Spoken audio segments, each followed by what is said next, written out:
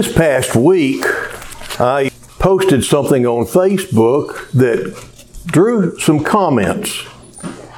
I said, and I just posted this picture that says, any church that allows a gay marriage to be held under its roof isn't a house of God.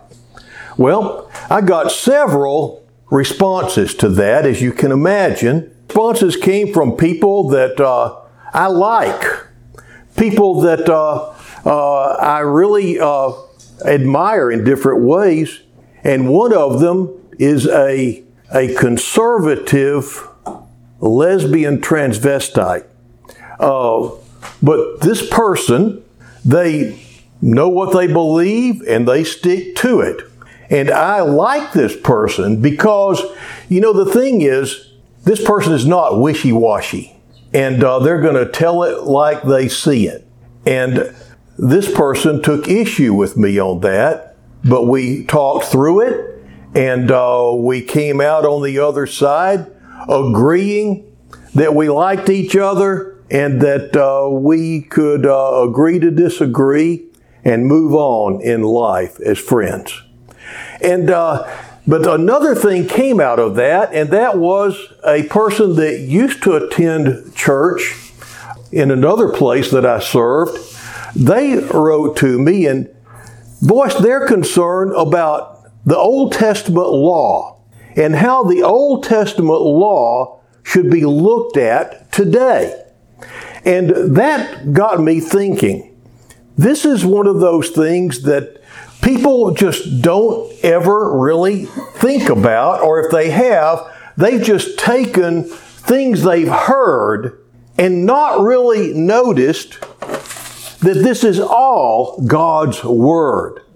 And this is what I want to talk to you about this morning, is the Old Testament and the New Testament and how it all goes together, and how the Old Testament, there's not a God of the Old Testament who is wrathful and vengeful and all that sort of stuff, and who just looks down waiting for you to slip up and may even stick a banana peel in front of you to cause you to slip up. That's not the God of the Old Testament.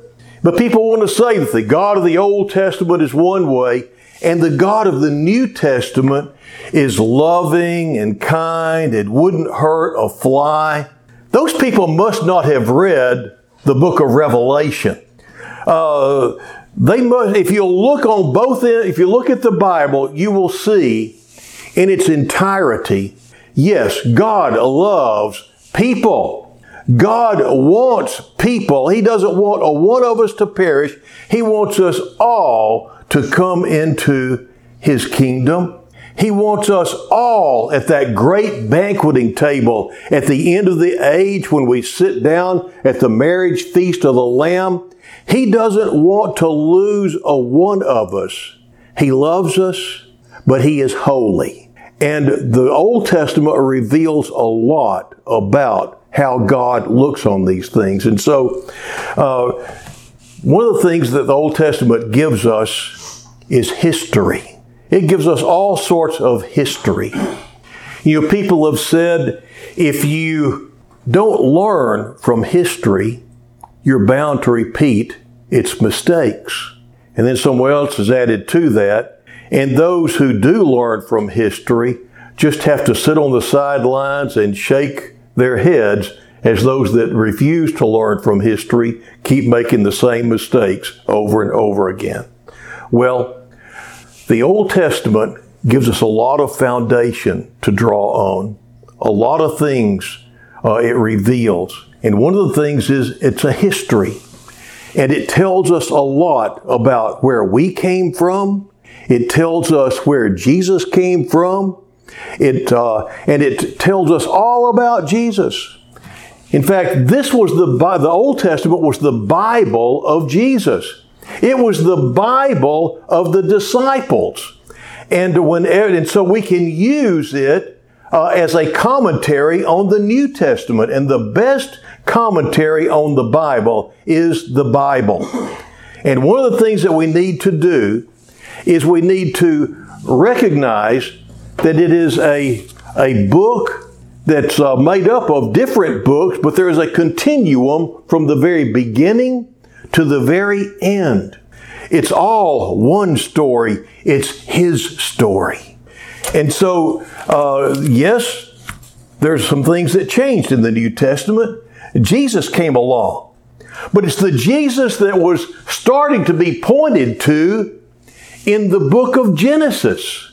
And as we go all the way through Scripture, we see it all pointing to Jesus. In fact, Jesus wound up saying to the spiritual leaders of His day, you search the Scriptures, and in them you think you find life, but they point to me. And so the Old Testament Scriptures, Jesus spent a lot of time going over the Old Testament Scriptures with His disciples, showing them how He was going to have to go to Jerusalem. He was going to have to die on the cross, and that the third day He would rise again. And He explained why.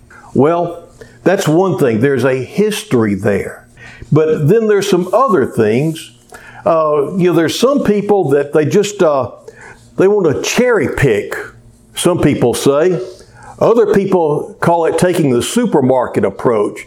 They want to pick and choose which parts of the Bible they want to believe and leave out the rest.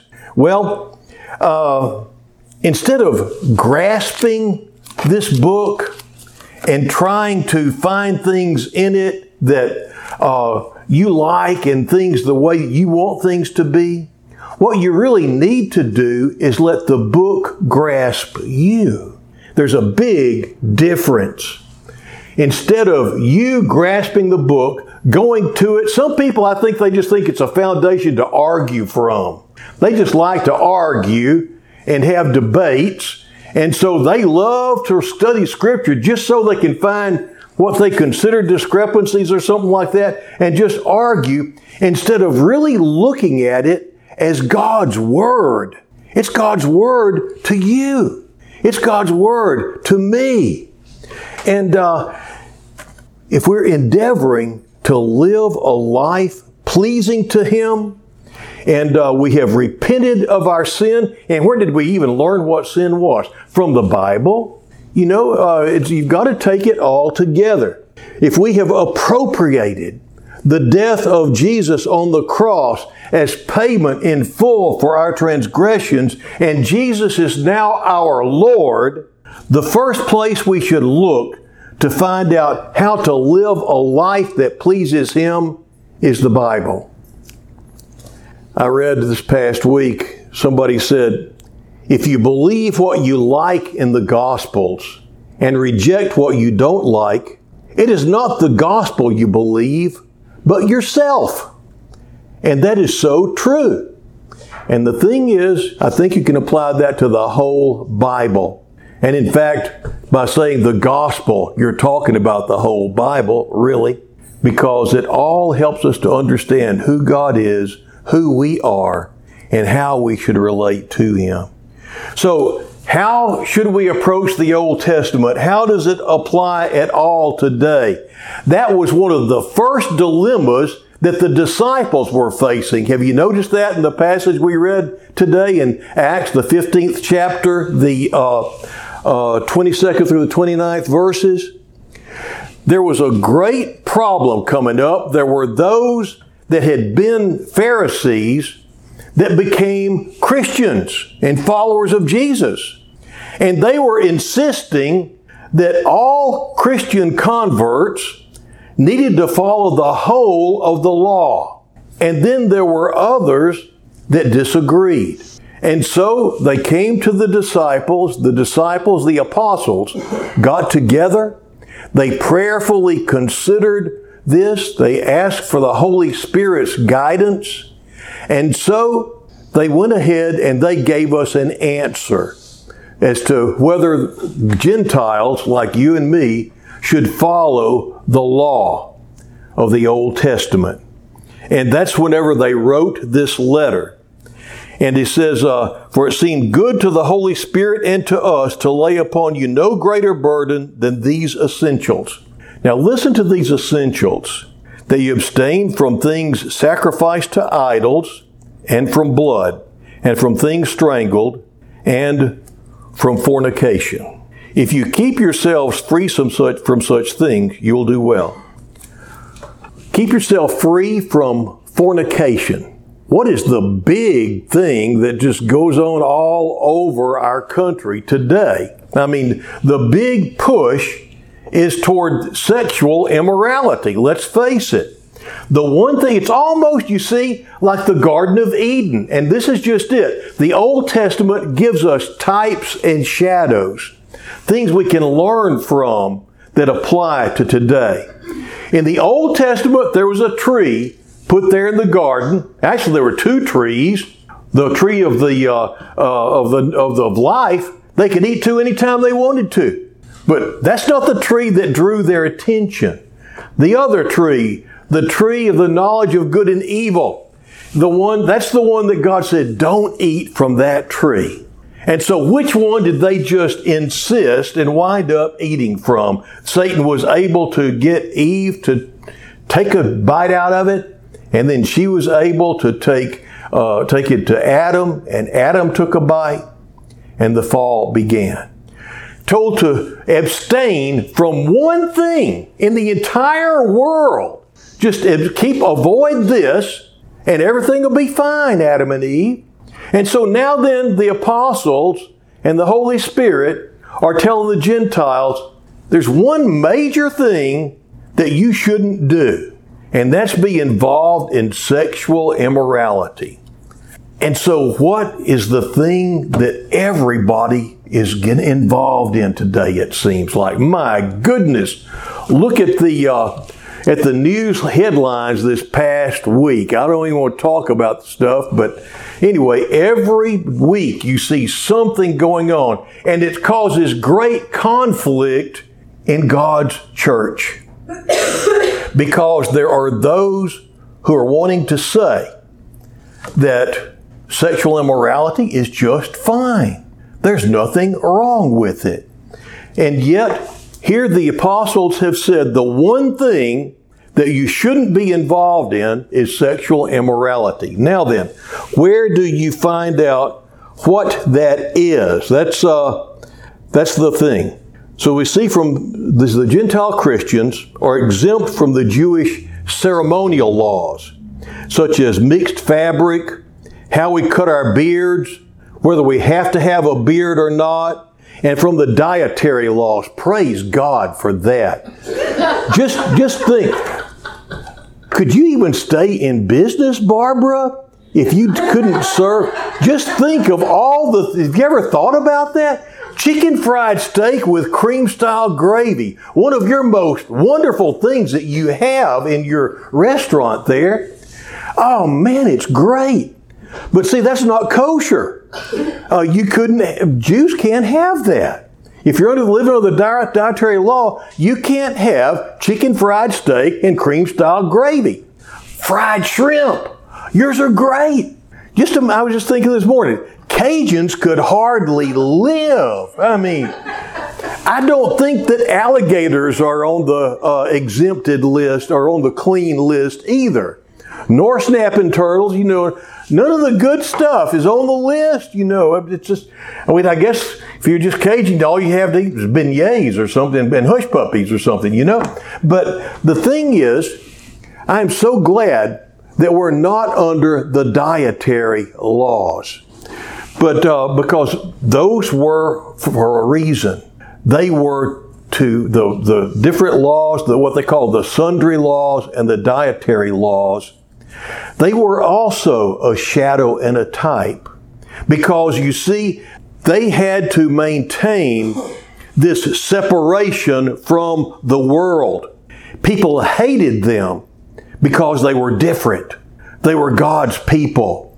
And it was because of their observing outwardly these laws that they wound up being looked on as people that thought they were better than everybody else and all sorts of other things. And they wound up going through tremendous persecution and tremendous pressure to give in when it came to these things. The type and the shadow that we see is that God's people should stand out from the people around them. We are called to be His people, not to just blend in with the world. And that's one of the lessons that we learn from the Old Testament, because we are a holy people, made holy by God. We are people who have been called out of and from the world. Going along with the most current fad is never going to be the way to maintain the Christian faith. We have a different place to look for how we're going to live. Not everything that comes and goes as a fad is wrong, but we just can't go with the push that the world is in today as we get closer and closer to the last days, and it's said that more and more people are going to fall away. So, we don't have to worry about eating chicken fried steak and cream gravy, shrimp, oysters, lobster. We don't have to worry about that. We can enjoy those things. But it does help us, the Old Testament helps us to understand what is important to God and to begin to understand God. Because it tells us, it makes it clear the things that please God and the things that don't please God. And Jesus quotes the Old Testament often in making His points. And also understanding the Old Testament illuminates things that we are told to do and not to do in the New Testament. If you love someone, the most important thing to do is to try to understand what pleases that person. If you really love God, you're going to want to know Him and please Him. You know, I said a while ago that the Jews wound up by having these different laws. They were external laws. And some people, and this is one of the things that Jesus had to work on quite a bit with the Jewish people, is that those external trappings, the evidence of them was supposed to be evidencing something that was in their heart. And yet many of them, they got to the point to where their hearts were hard, but they kept the external laws. This reminds me kind of a little boy that was in church one Sunday, and he kept standing up when he wasn't supposed to be standing up. And his mom telling him, "Sit down, Junior." He'd sit down. Next thing you know, he was standing up again. And finally, his mom had to say, "Junior, you sit down, and if you get up again, I'm going to take you outside and I'm going to wear you out." And so he sat there, and finally he said to his mom, he says, "Mama, I may be sitting down on the outside, but I'm standing up on the inside." And that's the way a lot of the people that Jesus came across were. They were doing the right thing externally, but they weren't doing the right thing internally. And so there were a lot of things that they did externally that wound up being wrong as well. As I've said, the Bible is the best commentary on the Bible that we'll find. And that being the case, when we want to understand what the disciples were talking about when they said that we needed to abstain from fornication or sexual immorality, the place we have to look is the Old Testament, because that was the context that they were speaking from. When the apostles were talking about that, they were speaking of the things that they had grown up in. And the definitions of fornication, of sexual immorality, were laid out for them in the 18th, 19th, and 20th chapters of Leviticus, and the 22nd and 27th chapters of Deuteronomy. And that's where we get our context for what the disciples were talking about and what the Holy Spirit was trying to get across to us whenever they said we needed to abstain from fornication. As we look in those chapters, we see that the things that are included in there are bestiality, incest, adultery, premarital sex, rape, homosexuality, and lesbianism. And with that foundation, we find that all the New Testament prohibitions and warnings are pretty clear as to what they mean. There's no nebulousness. There's no gray area. It's crystal clear. Jesus, as I said, He talked about the Old Testament a lot, and He lifted parts of it out as things that we still ought to consider. The Ten Commandments. Whenever the rich young ruler came up to Jesus and said, Master, what must I do? What must I do? What action should I take in order to have eternal life? You remember what Jesus said? He said, well, you know the commandments. Do not commit adultery. Do not murder. Do not steal. Do not bear false witness. Honor your father and mother. And the young man said, all these things I have kept from my youth up. I love it that it says that Jesus looked on him and He loved him. But then He said to him, one thing you still lack. Sell all that you possess, distribute it to the poor, and you shall have treasure in heaven, and come follow me. And what happened then? The young man turned away and sorrowfully walked away. Jesus told him the truth. Sometimes the truth hurts. Sometimes the truth is painful. But Jesus did say, nah, I didn't mean it. So come on back, man. He didn't do that, did He?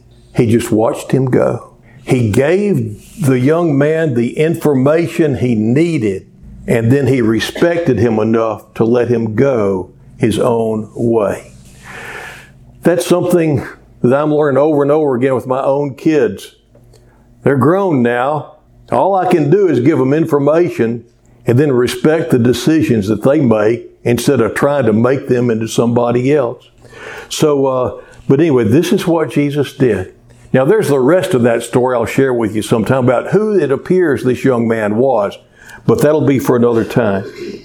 We also see Jesus making it very clear that we should all embrace the two major commands of the Old Testament found in Leviticus 19:18 and Deuteronomy 6:4-9, which were combined by the early Jews into what they called the Shema.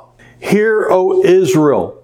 And He says, you shall love the Lord your God with all your heart, with all your soul, and with all your mind.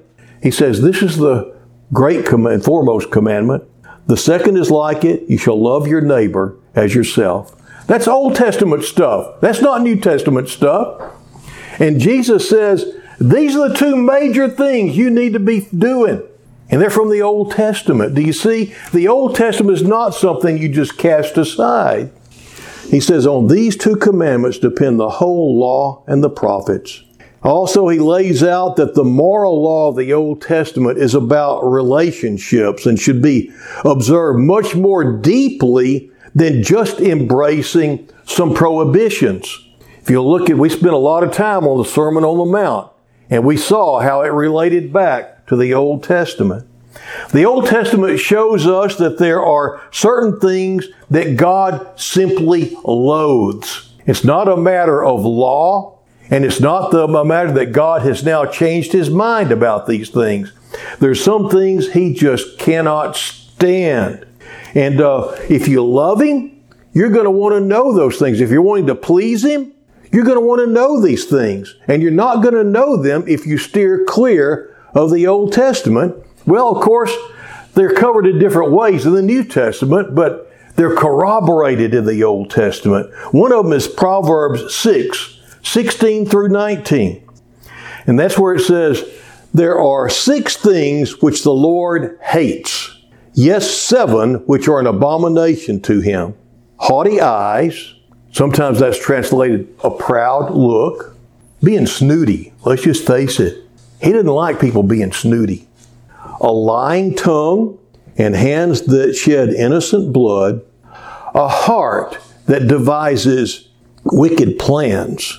Feet that run rapidly to evil, a false witness who utters lies. And listen to this, and one who spreads strife among brothers. It's made clear in both the Old and New Testaments that drunkards, murderers, liars, and other types of sinners are not going to make it into heaven unless they repent. And so the Old Testament confirms the New Testament and vice versa. And that being said, the Bible makes it abundantly clear that God doesn't want anyone to miss heaven. And He's putting off His return to give us all the opportunity to come to repentance and to spend eternity with Him. One particular passage that brings it all together is in 2 Peter, where you see Peter, who had lived with Jesus, walked with Jesus, learned from Jesus, and he's talking to Christians in that day, and he's talking to us today. He says, "Know this first of all, that in the last days mockers will come with their mocking, following after their own lusts, and saying, 'Where is the promise of His coming?' For ever since the fathers fell asleep, all continues just as it was from the beginning of creation. For when they maintain this, it escapes their notice that by the word of God the heavens existed long ago, and the earth was formed out of water and by water, through which the world at that time was destroyed, being flooded with water. But by His word, by His word, the present heavens and earth are being reserved for fire, kept for the day of judgment and destruction of ungodly men." Now you see, we're listening to something in the New Testament that is based, first of all, on things from the Old Testament and looking forward to things to come. You see, it's all one, it's all together, and Peter saw it all as one thing. It has to all be taken in context. So, we go on, kept for the day of judgment and destruction of ungodly men. But do not let this one fact escape your notice, beloved, that with the Lord 1 day is like 1,000 years, and 1,000 years like 1 day. The Lord is not slow about His promise, as some count slowness, but is patient toward you. Listen to this. Not wishing for any to perish, but for all to come to repentance. But the day of the Lord will come like a thief, in which the heavens will pass away with a roar, and the elements will be destroyed with intense heat, and the earth and its works will be burned up. Since all these things are to be destroyed in this way, what sort of people ought you to be in holy conduct and godliness, looking for and hastening the coming of the day of God, because of which the heavens will be destroyed by burning, and the elements will melt with intense heat. But according to His promise, we are looking for new heavens and a new earth in which righteousness dwells. That's in 2 Peter, the 3rd chapter, verses 3 through 13. I'm just going to wrap all this up by saying that the Bible must be taken in context as a whole. You've got to look at it in its entirety. You don't take one part and say, this is one God, this is another. Same God revealing Himself, making Himself known. And if we love Him, we'll want to listen to Him instead of waiting for Him to get quiet so we can say what we want to say. The Bible is not something we pick and choose from to satisfy our wants, but something to guide us along with the Holy Spirit into all truth. Let's pray. Lord, we thank You for Your Word. We thank You for Your truth. Forgive us when we have tried to just pick and choose from Your Word and ignored what You said in order to say what we want to say. Help us, O Lord, to be just as John Wesley told us we should be, a people of the book, and that book being the Bible. Help us to embrace your word, just as we embrace you, so that we can know your will, and that your will be done through us. In Jesus' name, amen.